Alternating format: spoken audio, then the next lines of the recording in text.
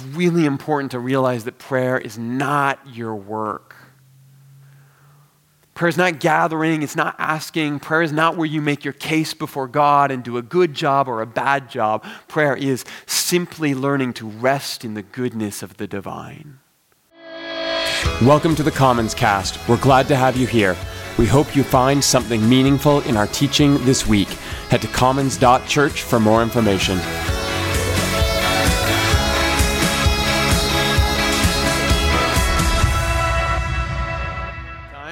But welcome today. My name is Jeremy, and I'm one of the people who hang out around here at Commons.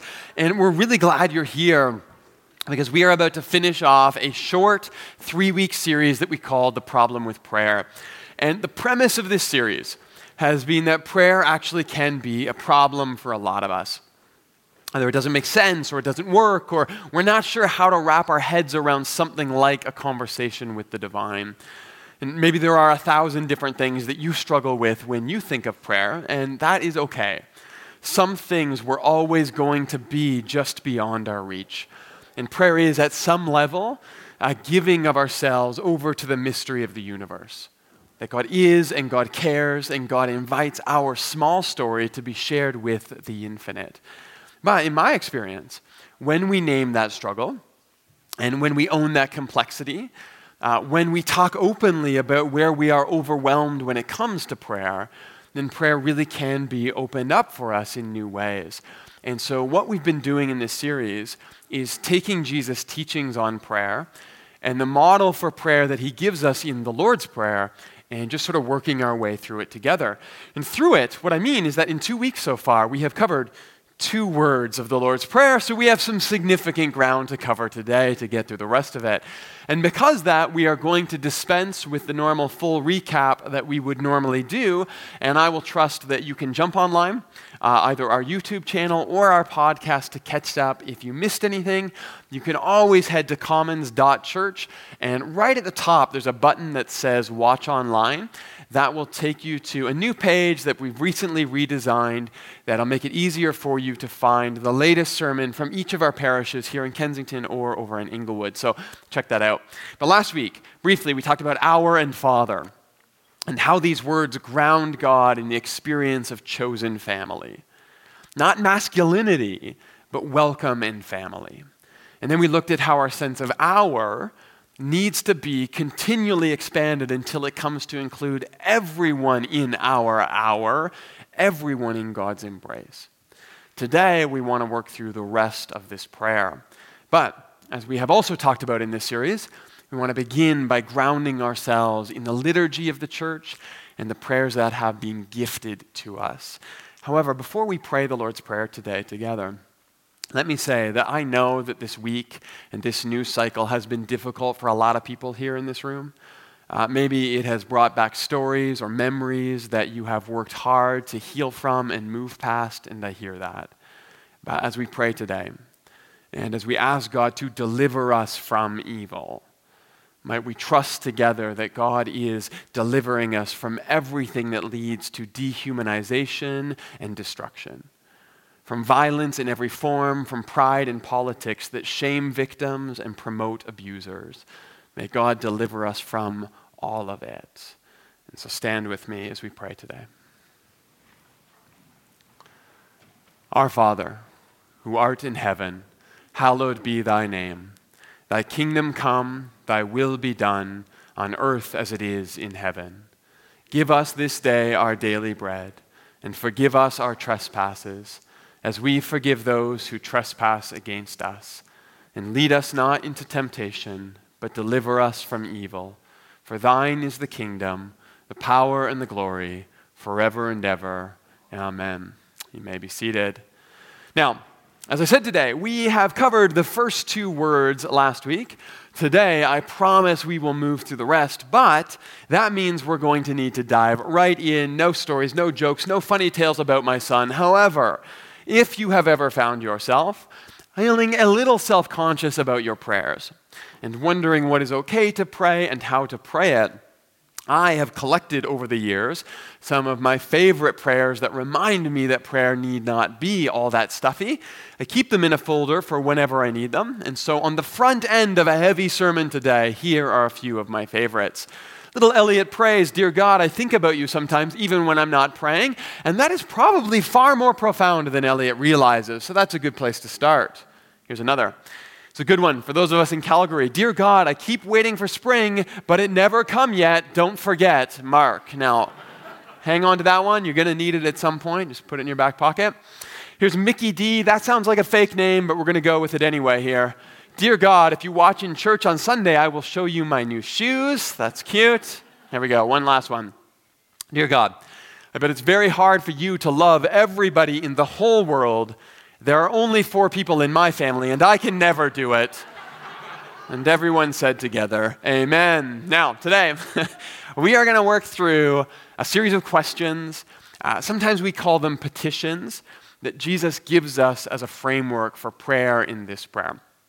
And my hope is that by the end of the day, you might be more inclined to use the Lord's Prayer as a model in your life, but then also that you might leave today with some tools and some language that you can use to begin to play with prayer for yourself. So, Jesus prays, "Our Father in heaven, hallowed be your name." We talked about the Our Father part last week, but there are a couple interesting things here. First, our Father in heaven is actually our Father in the heavens. And this is intriguing because in the next line, Jesus says, "Your kingdom come, your will be done on earth as it is in heaven," singular. So, what's going on here? Well, the heavens are a lot more fluid in Greek. The word is uranos, or in the plural, uranois. And you have to remember that in Hebrew thought, like Jesus, heaven was not some distant place in the clouds where we're all waiting to go. Heaven was more like a way of talking about what could be, or maybe what should be in the world. So heaven was where God was, but heaven was also wherever God was. See, Uranos was heaven in Greek, but it was also the skies. This is why we tend to think of heaven above, but it also included everything from the stars in the night, to the clouds above, to the air that you breathe. In fact, later, in the same sermon in verse 26, Jesus is going to turn his attention to worry and anxiety, and he's going to say, "Look at the birds of the air. They do not sow or reap or store away in barns, and yet your heavenly Father feeds them. Are you not much more valuable than they? Can any of you, by worrying, add even a single hour to your life?" Well, when he talks about the birds of the air and your heavenly Father, he is using the same word in the same sentence to talk about both. So, heaven is large.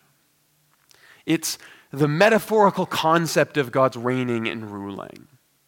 It's the stars in the sky and the clouds above you. It's the world reunited with the divine. It's the air that birds glide through, and it's the breath that fills your lungs right now. And I wonder if perhaps the reason Jesus uses the plural here is to say that even now God is present in every expression of the heavens. So God is there in heaven ahead of us in everything that we hope for. But that God is also here in the air that we breathe right now. Our Father who art in the heavens. The heavens above you, the heavens ahead of you, the heavens that fill your lungs, and the heavens that surround you in every single moment of your life. You see, I don't think this is just a literary quirk. I think that Jesus is trying to root our imagination of the divine at the intersection of heaven and earth.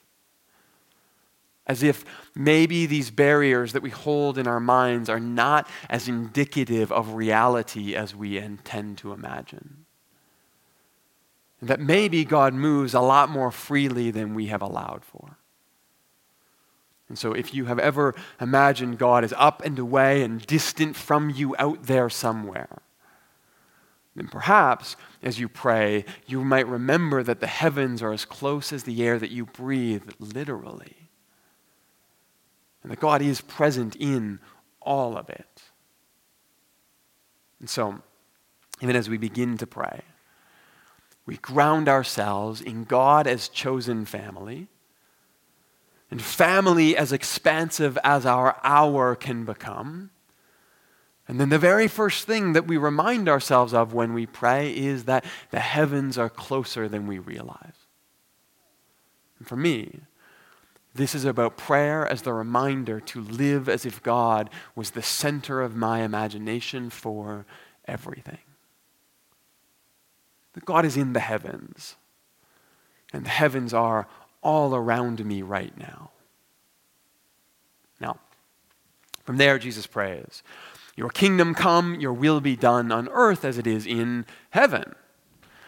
And preemptively, I think we actually covered a lot of this last week. But the idea that prayer is often less about God deciding what will happen to us, and instead us deciding who we will become as we exit prayer and we head back into real life. Because prayer is, at its heart, about believing that the earth is salvageable, that the earth is redeemable, and that somehow you and I have a part to play in the story of repair. However, I find it helpful here to translate this section almost as literally as possible to hear what Jesus is getting at. And it's going to sound stiff when I do it this way, but I think it might be helpful. So here's what he's saying at its most raw. Come, kingdom of you, be born desire of you, as in heaven, now also on earth. Now, for me, this is actually incredibly helpful, because I find it very easy at times to pray, "Your kingdom come, your will be done on earth as it is in heaven," and to imagine this as some kind of a cosmic conquest. Like God is going to give us freedom whether we want it or not. Pound us into paradise, if you will. But to pray, "Come your kingdom, be born your desire, as in heaven, now also in me." Well, this changes how I experience this prayer. Because to notice this little Greek word ginomai, and to know that it's not just God's will that's being done, it's God's will that's being born, or created, or formed within the world and within me. That's a very different experience of prayer. Because no longer am I really asking God to do anything. I'm asking myself to align with what God is already doing all around me right now. And this is really one of the great paradoxes of prayer. I mean, who exactly are we talking to when we pray? I mean, I know I said last week that prayer is not for God, it's for me, and that's undoubtedly true, but sometimes I actually think prayer is to me. Like, not that I pray to myself, even someone with my ego, that's a bit too much, but I do recognize that prayer is sometimes, maybe often actually, about speaking to myself. That God is my audience, but often my words are somehow actually intended for my own ears. Look, when I pray, "Come your kingdom, be born your desire, as in heaven, now in me," who are those words intended for if not myself? Because prayer is often sacred self-talk. And I know that when I say that, for some of you, it might feel like I'm diminishing prayer or dismissing it, but believe me, I'm not. Because we know just how important self-talk is for us as human beings.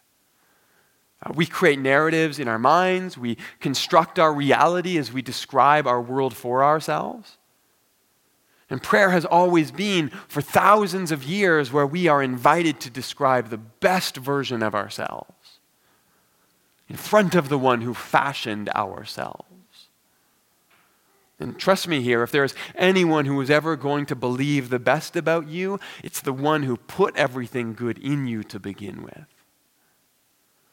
You see, prayer is where we come to believe that we are the person that God believes we are.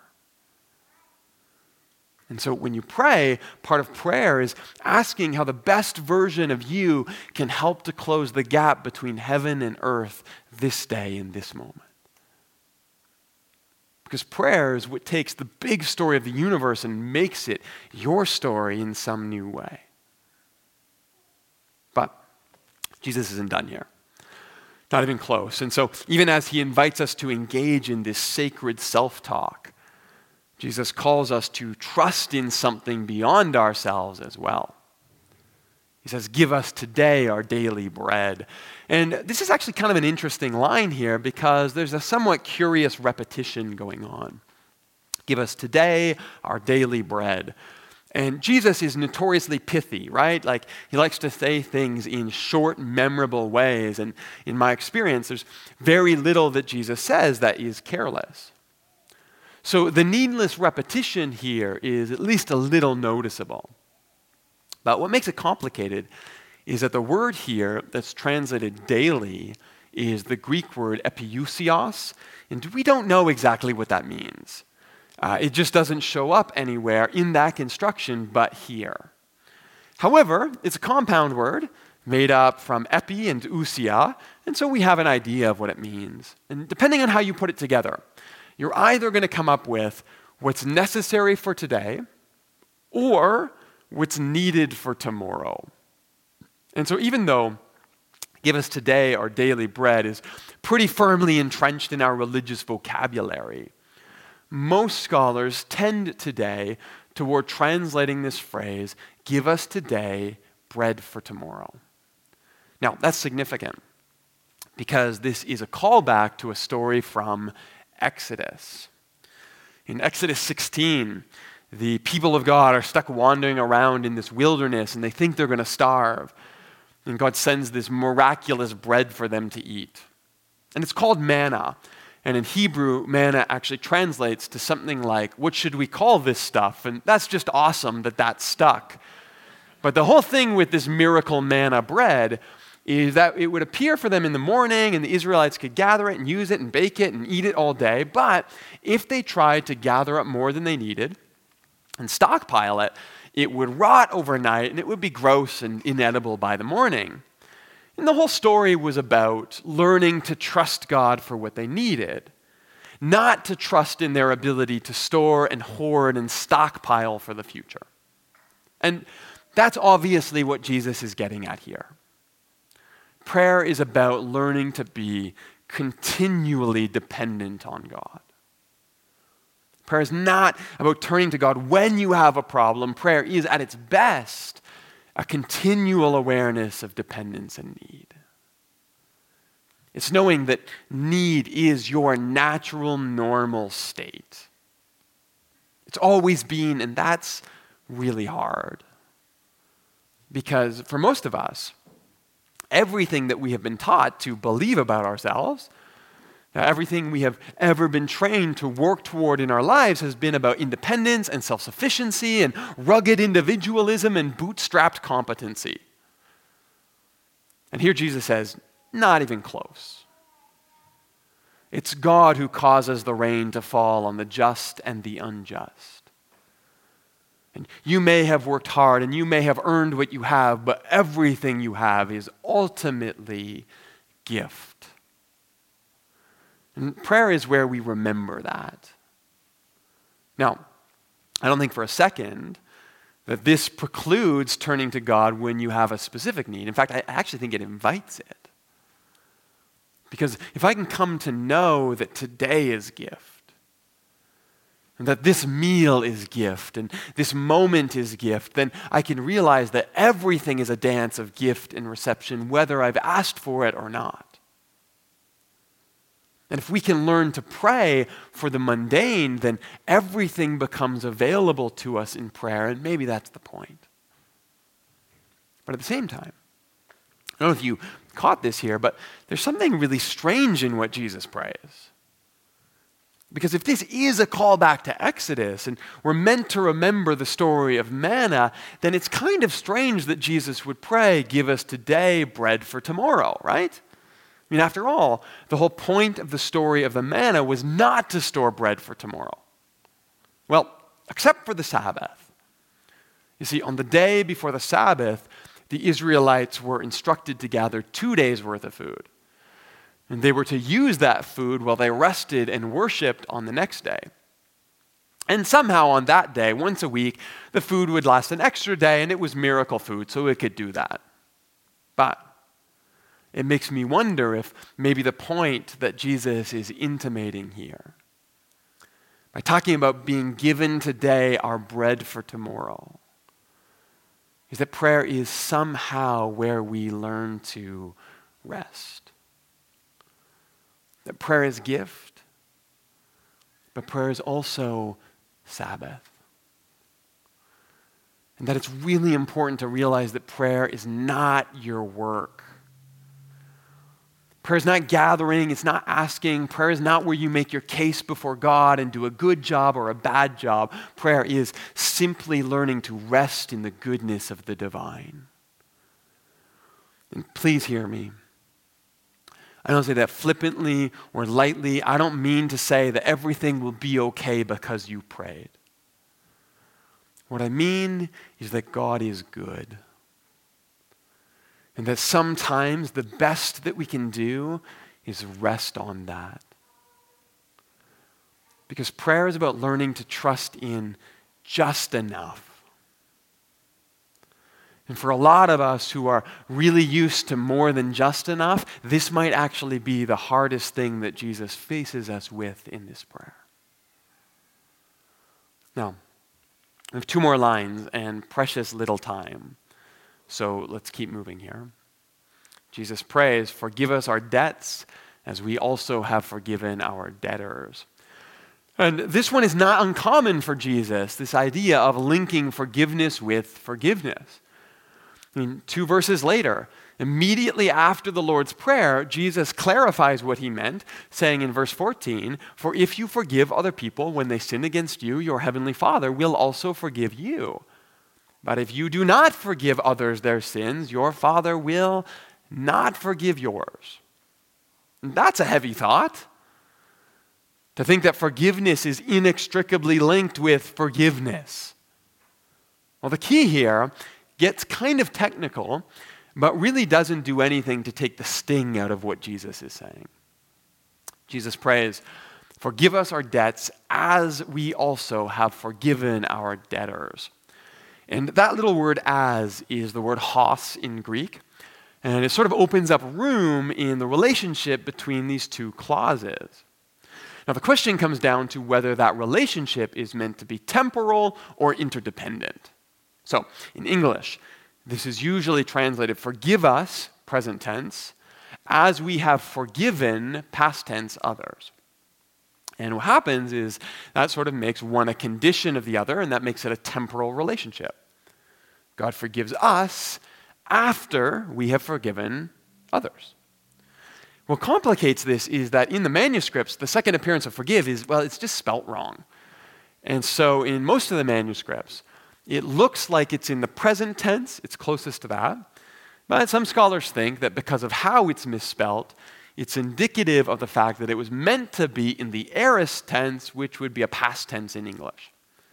And because hos can work either way, we really don't have a definitive answer here, at least not based on this one verse. But what happens is that you are now left with either God forgive us after we have forgiven others, or God forgive us in the way that we are forgiving others, or the way that we're learning to forgive. And as I said, neither of those is really going to remove the sting here, because either way, this is a hard teaching. But when we take into account everything that Jesus says and does and demonstrates in his life, it seems clear to me at least that the second option is preferable here. Because forgiveness is never a transaction. It's not something you buy. It's not something you earn or you don't. It's something you live in. And the reason you can only be forgiven as much as you learn to forgive is not because God holds anything against you. You are always loved fully. It's because until you learn to let go of the past, you will keep holding on to the past. And this is why repentance and confession and forgiveness are so central in the Christian story. Because as long as you carry your hurt and your wound and your sin and your brokenness with you and you refuse to put it down and let it go,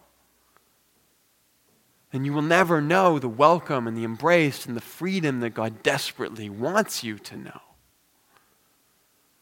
And so we pray not to change God's mind about us. God never changes.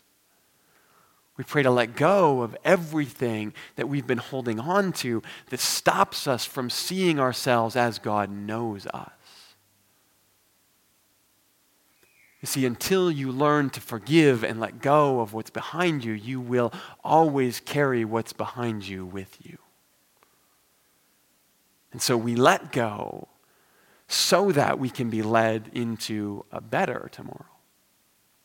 And Jesus prays, lead us not into temptation, but deliver us from evil. And again, I'll grant, this is kind of an odd saying. I mean, why would God be leading us into temptation in the first place? If God is always forgiving and desperately wants ourselves to know ourselves as forgiven, then why, God, are you trying to trip us up now at the end here? And again, this is a bit of a quirk of translation. Pope Francis made some news last year because he was quoted talking about the need to update the Lord's Prayer, and people took that a little bit out of context, but what he was doing was praising the decision by the bishops in France to adjust the prayer in French. This is what he said. He said, the French have changed their text and their translation, and it now says, don't let me fall into temptation. Because it's always me who falls, never God who pushes me. The Father doesn't do that. The Father is the one who helps you get up. The one who leads me away is evil. Well, the Holy Father is on very solid ground here. James 1:13 says, let no one say when they are tempted, I am tempted by God, for God cannot tempt with evil. God tempts no one. Each person is tempted when they are lured and enticed by their own desires. Okay, so that's pretty straightforward. Well, the tricky part here is tradition. The Lord's Prayer, and specifically the Lord's Prayer in the King James English, is so deeply embedded in our liturgies, both religious and secular, that changing it is almost anathema at this point. And yet we do know that this is probably not the best translation. And I'm actually going to quote here from the Catechism of the Church. This is paragraph 2846, which says, this petition goes to the root of the preceding one. For our sin results from our consenting to temptation, and we therefore ask our Father not to lead us that way. It's difficult, though, to translate the Greek verb into a single English word, because the Greek means both do not allow us to enter into temptation and do not let us give in to temptation. God cannot tempt us with evil. On the contrary, God always wants to set us free.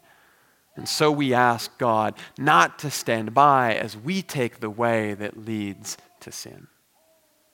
The point here is that prayer is where we are learning to say no so that we can follow the way that God is actually leading us to hell. God is not leading you somewhere to trick you. God is not trying to trip you. God's not trying to test you. God is not trying to stretch you or catch you in a moment of weakness just to show you how terrible you are.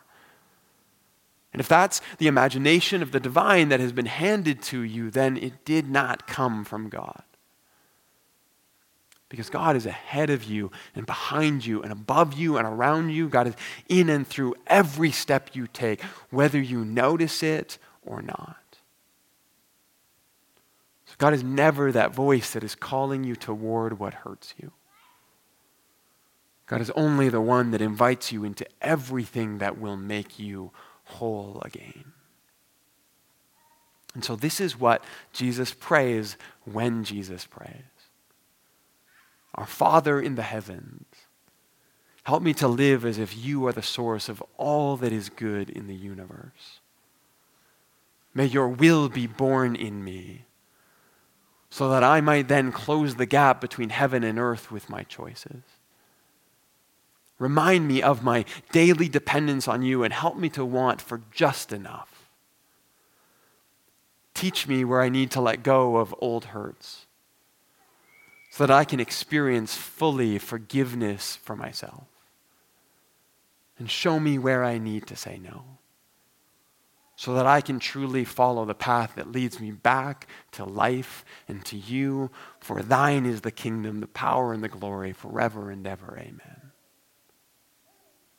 And so as you pray this week, may you come to know the one at the center of everything. May goodness be born in you. May you trust well, may you know forgiveness, and may you hear the divine voice calling you in good directions this week. And in all of that, may God meet you in some new and holy way as you pray. Let's pray together. God, as we conclude this short conversation on the prayer and the wisdom, the words that you have gifted to us, may they sink somewhere deep into our bones and soul, so that we might be able to use them when we don't have our own words, that we might pray them when we don't know what to pray, that we might surrender to the gift when there is nothing left to express of ourselves. And then, God, might we also use this as a playground to play within. These ideas and this framework, these petitions you give us, might they be the source from which we create and we paint and we sing and we pray something unique and beautiful and created within ourselves. That we might express what is deep and hidden with us to the universe.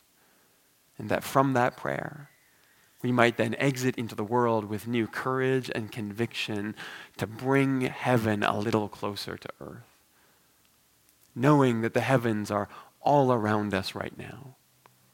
And you are guiding us by your Spirit into everything that is good for us. In the strong name of the risen Christ we pray. Amen.